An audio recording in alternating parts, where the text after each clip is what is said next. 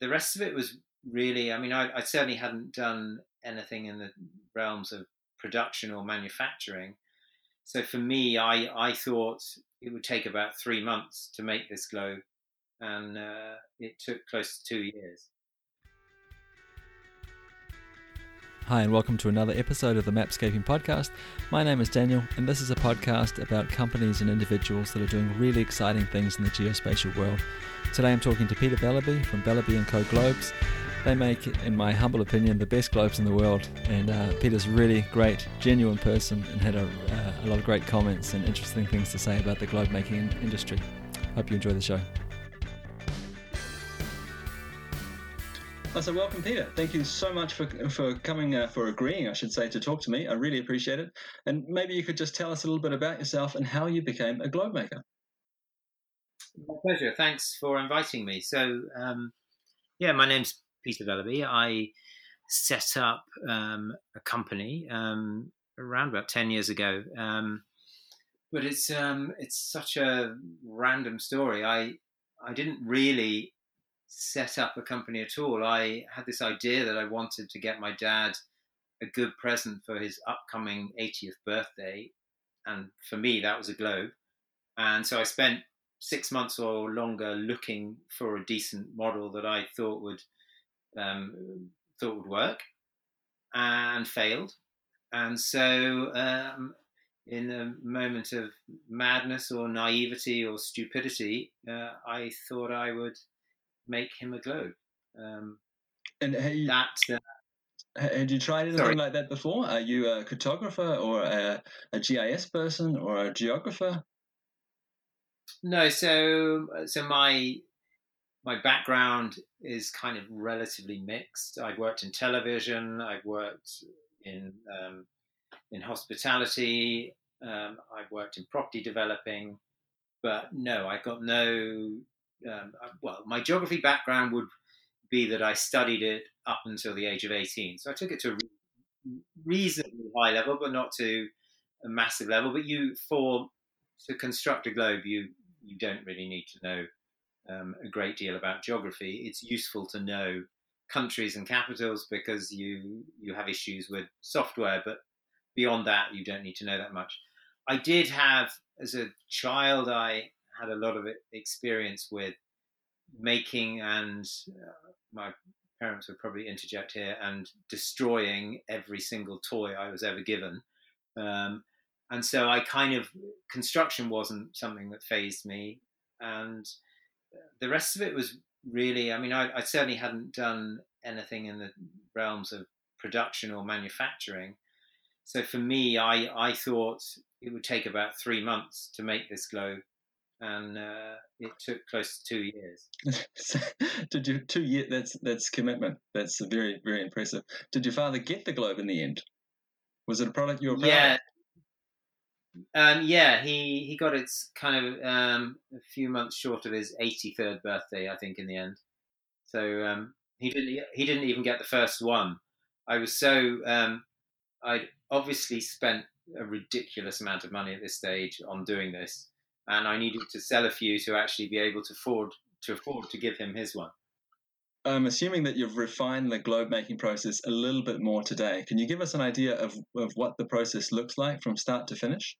Yeah, well, so we obviously we make advancements all the time. We perfect things all the time. I guess I got to a certain level after a couple of years, and then we just refined and refined and refined. But the process needs to be broken down. So when you're making a globe, you're obviously making a sphere, and you're then creating the world to go around that sphere. When you finish that, it will then sit either within a base or on top of a base. We've perfected this really cool way of displaying a globe where it can sit on roller bearings, so it can be spun in multi-direction. Fantastic. So, do you actually make the sphere yourself? Is that something that happens in your factory? So originally, when I started, I would make everything myself, aside from the brass meridians, which obviously I had to get cast in a foundry. These days, because we are because of the volume we're at, it's something that we outsource. It's potentially something in the future that we will bring back in house. But it's one of those things. As you're building up a company, certain things require that they stay in house, and certain things require that they go out of house. And as you grow, obviously, if we were 20 times bigger, everything would be in house. So there are various times when you make decisions on what can be made in house and what can be made out of house. But all our spheres at the moment are made out of house. I guess it's really important to let the listeners know that it's not, when I say factory, it's not a factory where there's a whole bunch of machines stamping out globes.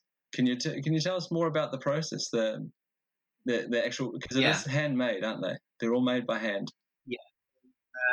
I mean, I guess we kind of call it a studio.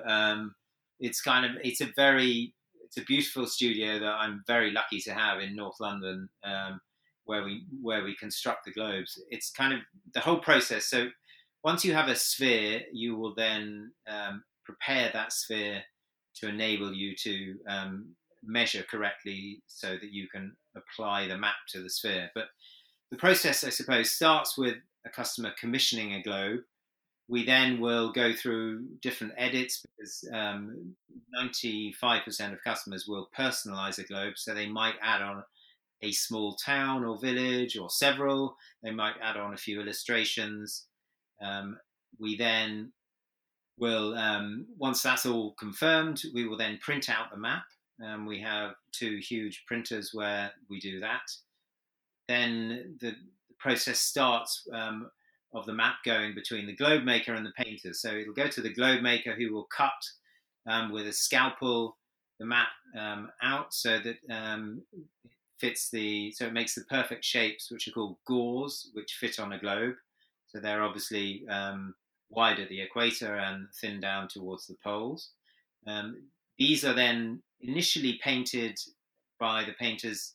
To start with, they will paint the oceans, which there's a technical reason behind that, which I guess I can go into. It's essentially because the ocean is so large and it's a continuous body. If you were to put the entire map onto a sphere, you would start painting, for instance, in the middle of the Pacific, and then you'd have to have one, because we're using watercolors and you can't let them dry quickly, and because we're using a sphere, you would kind of have one painter going from the Pacific down to the South Pacific, one swinging round Australia, one swinging round Cape Horn, another one going up into the North Pacific, going into the Arctic Ocean, down into the Atlantic. It would be a nightmare. So we paint the oceans first. When the strips of map, be it 12, 24 or 48, are flat on a flat surface. Then once the painter has done that, the globe maker will then apply those sets of those gores to the sphere.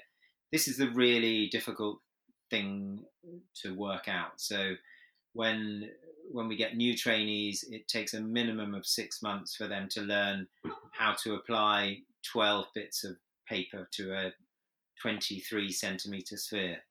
And that's so much dedication. I'm so lucky I have an amazing team, but can you imagine doing something every single day and failing at it for 6 months? And in the last 2 months, you're kind of almost there, but you're just not there. And you don't know what is wrong. You don't know what to do to make it work. And that's the process I went through over the 2 years of working it out to begin with. That's something that it just is a matter of time. But then for some people, it's not even a matter of time. For some people, it's unachievable. You really need to have amazing motor skills to do that part. Once that has been done, so that's applying the map, the pieces of map to the sphere. It then goes back to the painting department, and there are like 10 people who paint, and in fact, it's the biggest team that we have because it's the process that now takes the longest. On a Churchill globe, for instance, a large 50-inch globe, it can take 4 weeks to paint in the detail. So people will, or we will paint around the coastline, and you just have to do it in little 1-inch sections, because it's the way watercolors work, and the fact that you're painting with watercolors on a spherical canvas means that you just have to do small sections at a time. So that's the long process. Once that's all been done, we then will go through various stages of drying and adding varnishes to protect it before it then marries up with its base, which has been made by the woodwork team simultaneously. Okay, just to clarify, when you say paint, my understanding was that you'd made the map, you'd print it off, you lie it on the table, and then you paint it. When you print the map, there's no colors on it, or is the painting just to highlight certain sections of it? So we are making what is defined as a printed globe. So we print all the coastlines, all the cartography, all the wording. That's all printed, but it's pretty much in black and white. We use blues and we use dark browns and purples and things, but on the whole, that's in outline. So once it goes through the painting process, that's when we add the color. So all the colour you see on the globes, once you're 5 feet away, is applied by hand. And that is incredible. Now, I've seen a few photos of the work that you do, and that must be, well, obviously is quite an undertaking to do that. Yeah, I mean it's a really skilled job. The team I have are amazing, and they obviously learn when they first come in. They will start painting a small globe, and they obviously go up to larger and larger globes. But it's quite a stressful thing to do, and not stressful. That's the wrong word, but they really concentrate incredibly hard, because obviously they don't want to make a mistake. If they make a mistake, they have to give it back to the globe makers, who will have to take a panel off, and then that will have to be reapplied. And equally, there's no they don't want to make a mistake. It's obviously it's a difficult thing to do, but when you come to the studio, it's quite amazing that there are so many people so focused on what they're doing, not talking, not making any sounds. Sometimes some of them have headphones on with podcasts or things going on, but on the whole, it's a very quiet, highly concentrated environment. I mean, I often say if I'd concentrated this hard when I was at school, I actually would have got decent exam results. I have to say that's one of the things I did notice in the few videos that I've seen of your workshop. It's actually surprising, even just calling it a workshop, that there's no machines in there, there's no computers, there's no screens, and there's these gauze hanging down from the ceiling, and it looks like a real artist's studio. I mean, it is an artist studio. There are screens there. We do we kind of hide them behind plants and things, and obviously we have a full wood workshop downstairs. But that's kind of luckily there's quite a thick wall between the noisy machines that are going on behind there. But it's still a creative, artistic studio. It's not like a big factory churning out a ton of things. Each item is made one at a time. There's no real economies of scale in anything we're doing. Everything is bespoke. Everything's done one at a time.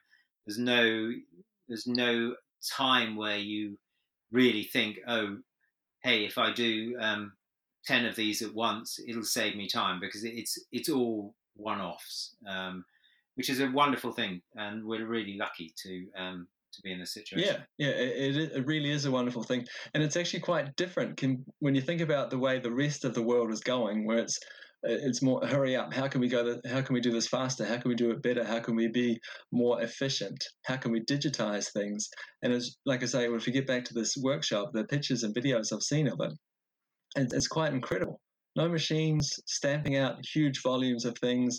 It looks like a whole bunch of artists working patiently on a craft.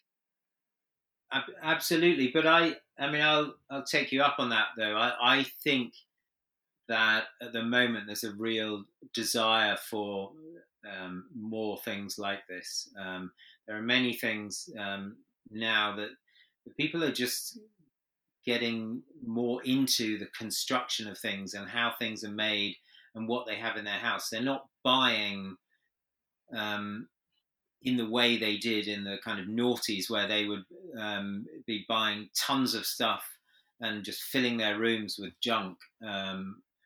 Maybe that sounds wrong. Maybe filling their rooms with things that really don't mean that much to them. People are, I think, are being more picky about what they want to decorate their homes with, what they want to see on a daily basis, and I think that obviously is helping us as a Yeah, company. absolutely. And I think too there will always be a certain piece of the market that is looking for a high end product and looking for a story as well, and looking for a craft and an art. So definitely, yeah. And I'm really pleased to hear that you're experiencing that there are people out there and that they are keeping this industry alive. Yeah, I mean it's great. It's kind of it was wonderful for me in a way to be able to help get this industry back on track, because in globe making there are other companies in several other countries around the world making globes, but just no one was really taking it to the correct level. They've been making fully printed with all the colours printed globes, and they sit awkwardly um, in in the environment they're in. You would see them in people's houses, you'd see them in shops, and you would kind of look at a quite a nicely constructed base that the globe is sitting in, and then this really brightly coloured thing in the middle.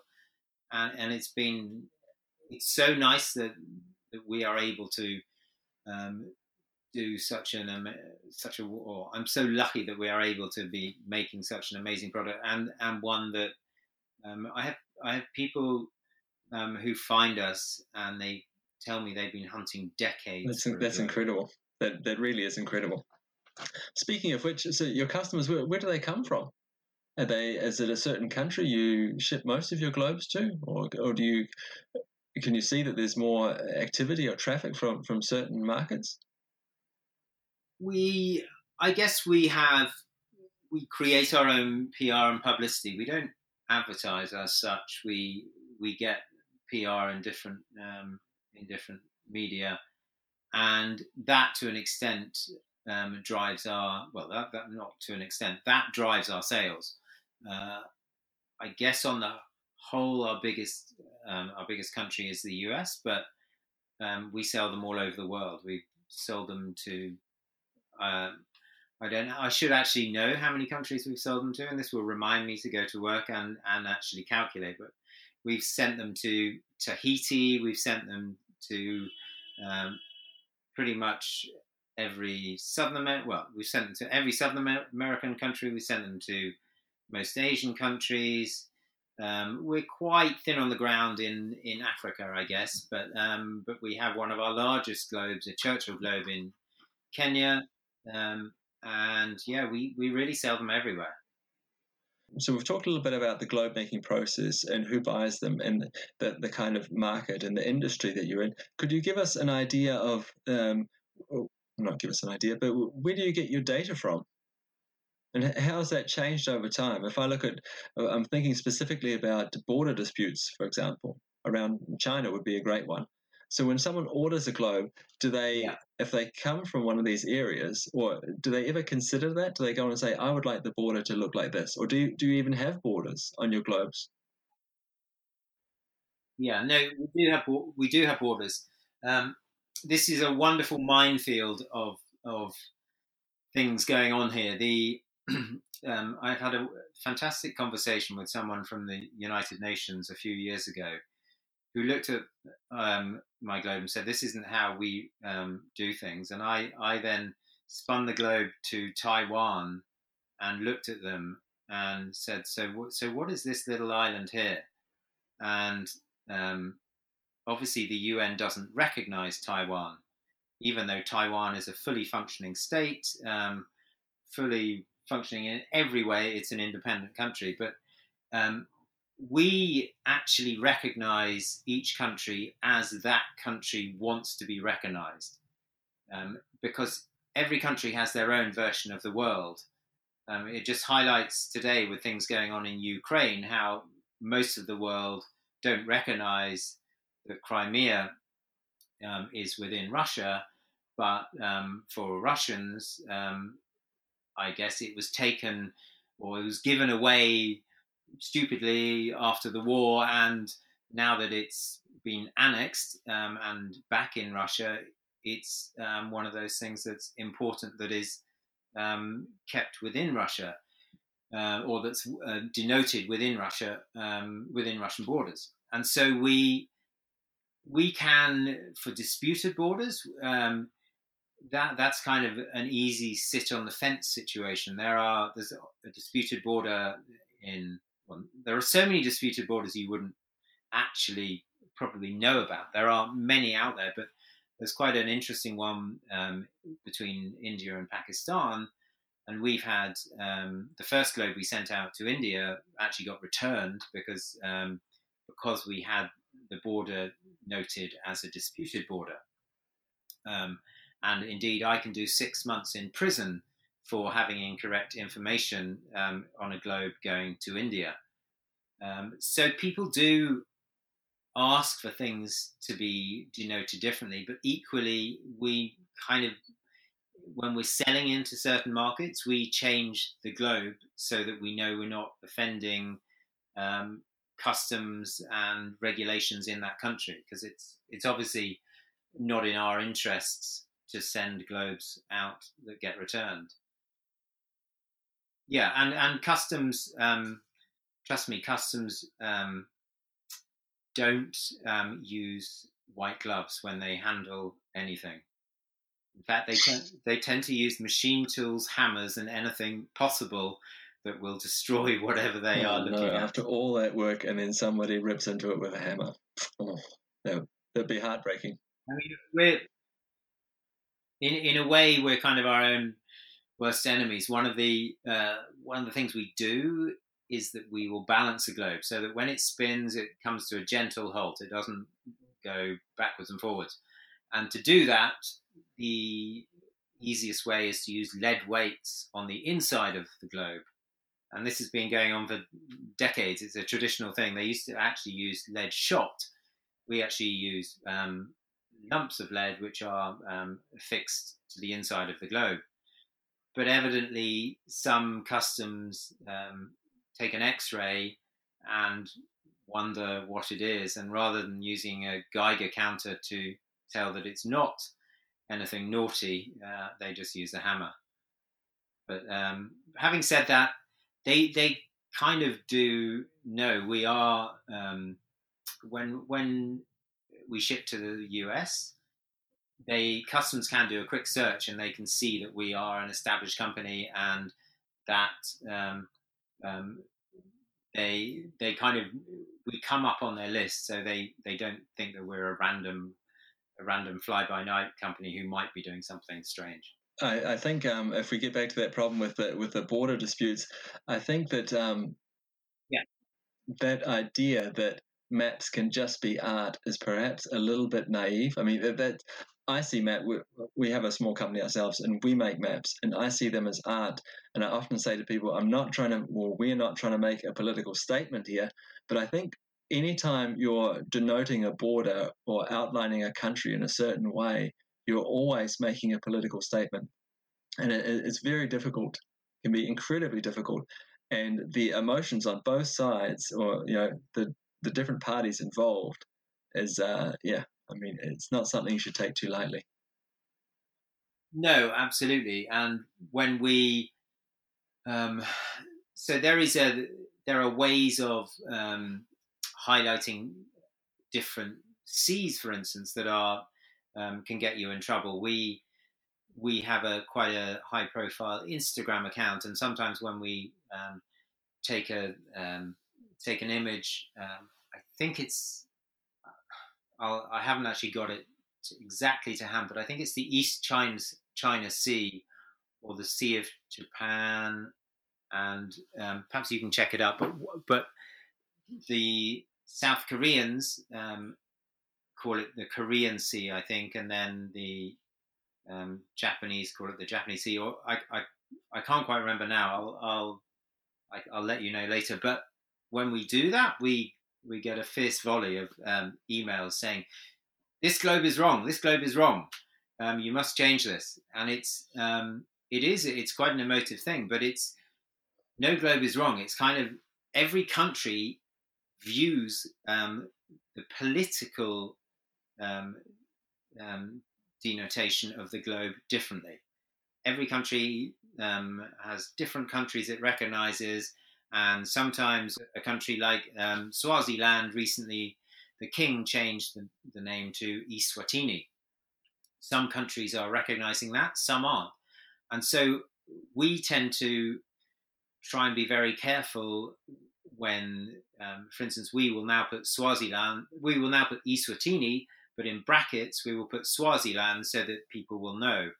But coming back to your borders question, it's the scale of a globe means that for borders, it's yes, we can get it wrong if we denote them incorrectly as a disputed border rather than a fixed border or something like that. But on the whole, borders don't really change to an extent that it will make a difference on a globe. There's not huge things going on. There aren't huge shifts in borders happening. Country names, yes, but occasionally, but borders per se, that's not going on dramatically. And even when it does, finding that information is and finding numerous bits of information where things are changing it's a challenging thing, and it's a fun thing to try and keep on top of, because things change without any great fanfare, and all of a sudden your map is out of date. If you go into any map store or globe store in London, I could find so many errors, because it's one of those things. Apart from the fact that they could be just merely outdated, but just keeping up to date with changes that are going on in the world, mountains names changing, states in India change all the time, and then new states appear in India and things like that. It's quite a so how do you keep up to date with all that? I mean, I'm assuming it's not just sitting down reading the local newspaper once a week and trying to figure out what's changed. Well, there isn't any international body that really comes to our rescue. So I'm afraid it is keeping our noses to the ground and seeing what is going on in the world. I mean, things do get noticed the whole time, and we are constantly updating our cartography anyway. So we are constantly checking things. But when we know something is on the radar, we will keep our ears to the ground to make sure that we know that's happening. But there isn't. There will be country-specific bodies that do things, but they don't really put their information out there. It often is just through reading websites or reading news websites to see geographical changes. It's one of those things that some news organizations actually kind of have departments, I guess, that see that as valuable news. Certainly, some of the UK newspapers, you can often find territorial disputes, even though they evidently don't have a department within the newspaper that has that as its remit, but it's something that they're aware of. But I mean, we could never employ enough people to constantly be going out there and finding changes were it not that the information actually gets into the public domain relatively quickly, and in a way it's it is relatively visible when that happens. It's not when things change. Usually, a country wants to announce it. Yeah. But I guess it's just a matter of hearing that announcement. I guess this is also probably not a side of globe making that people would really think about too much. I mean, when I look at your website, for example, as I said before, I see a whole bunch of artists and craftspeople standing around making these beautiful objects, and it looks like a test of skill and patience, and not so much a test of your political understanding. But from what I understand now, from what you're saying, that's very much a part of it. No, that absolutely is. That to me, that's one of the most important roles that I have in the company. I obviously have a team of talented, but on the whole, young artists who probably are not keeping up with current affairs and things like that. That's something that I enjoy doing anyway, but it's something that I have to do as part of the as part of the company. That's really Definitely important. Is there any globes or projects that you've worked on that really stand out for you, that this was something special, maybe in the design, or because someone ordered it for a certain celebration or a situation or a certain location? Is there anything that really stands out? I mean, there are so many interesting ones. We work with for our bases. We work with some amazing people. I work with the chief engineer for Aston Martin heritage cars to create aluminium bases. But I think one of the nicest ones. I mean, it's always amazing making a Churchill globe. But one of the best ones was a globe we made for a German um, gentleman, and his daughter had actually commissioned it, and they had gone back through 6 decades of his life. So they had something representing his life from 1948 up until 2017, and then I went over to Germany and kind of presented it to him, and it was such a wonderful. I mean, I don't really. Hold on. I can talk about it, but it doesn't in terms of who it's going to. But I don't think that's important. But ultimately, he's led an amazing life and has an incredible company in Germany.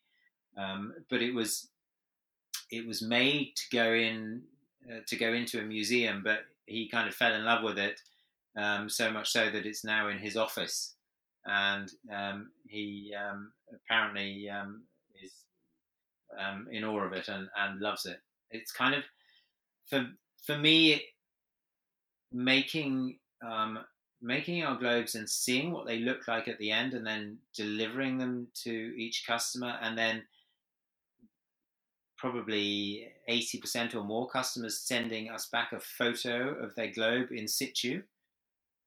That's the best thing about what we do, and that beats doing any special art project. Or we've made egg-shaped globes for a charity before, which is wonderful, and that has made tens of thousands for charity. But it's the fact that when we really make people smile when they receive their globe.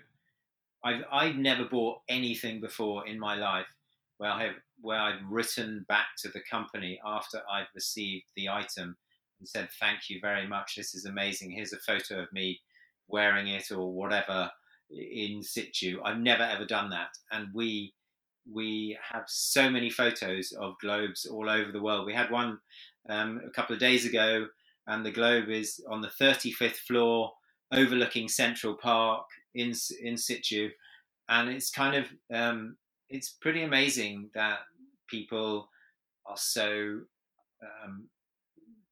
taken with what they receive that they're so if you happy to could put do your that. finger on the one thing that makes the difference, what or is that even possible? Because I'm thinking that there's lots of other globes out there. I mean, you could go to Amazon if you want and buy a globe. Now, I'm not in any way comparing that kind of product to what you make, but I'm just wondering if you had to say, okay, this is the thing that makes the difference? Is it the time that goes into it, the effort? Is it the detail of it? Is it the fact that, in the case of this German gentleman, that you went to his house and said, "Here, we made this for you." I think it's the love that has gone into it, but I think it's also the fact that so many of our customers are involved in the making from the beginning, because they're adding detail to the map. They're adding their little town.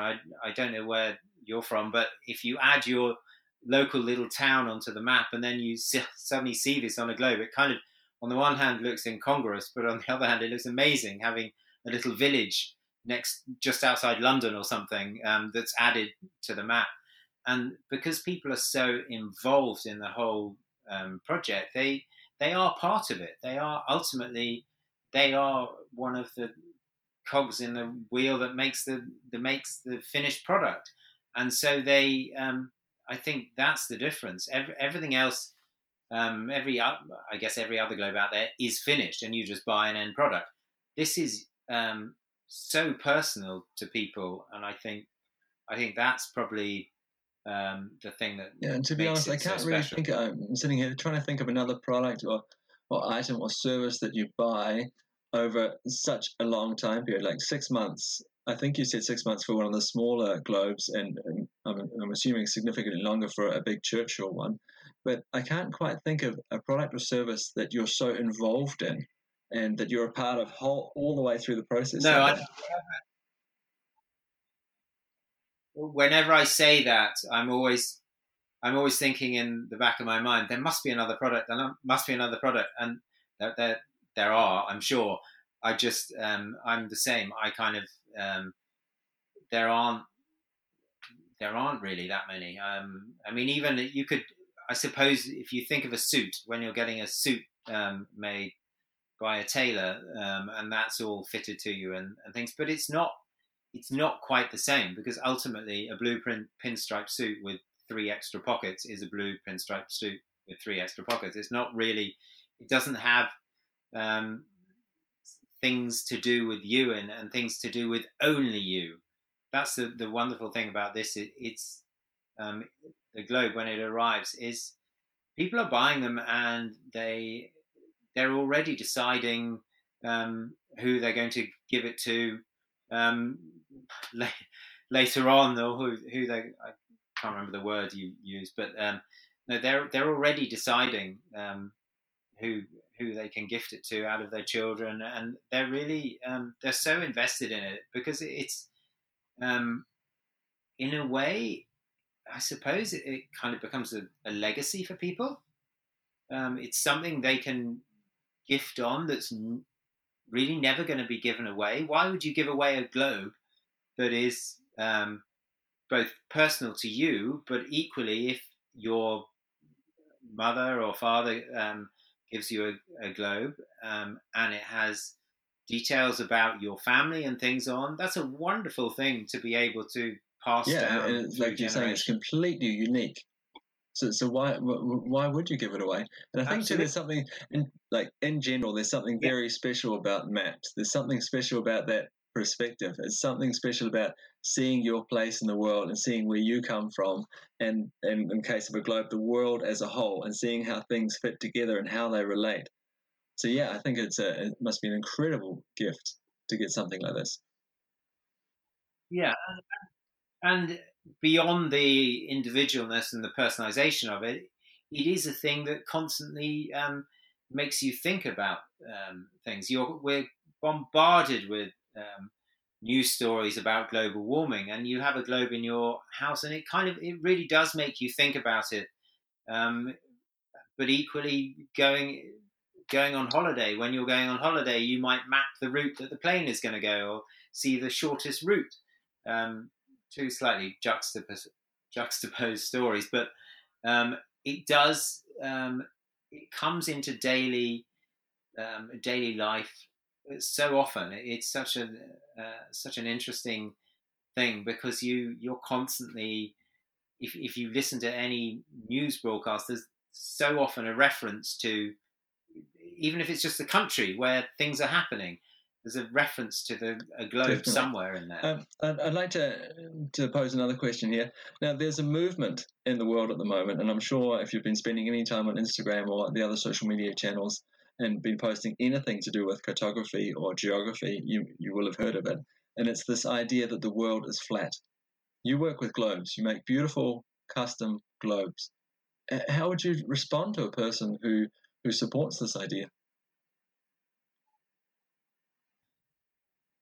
On the whole, I would probably respond in a way that you won't want to necessarily broadcast.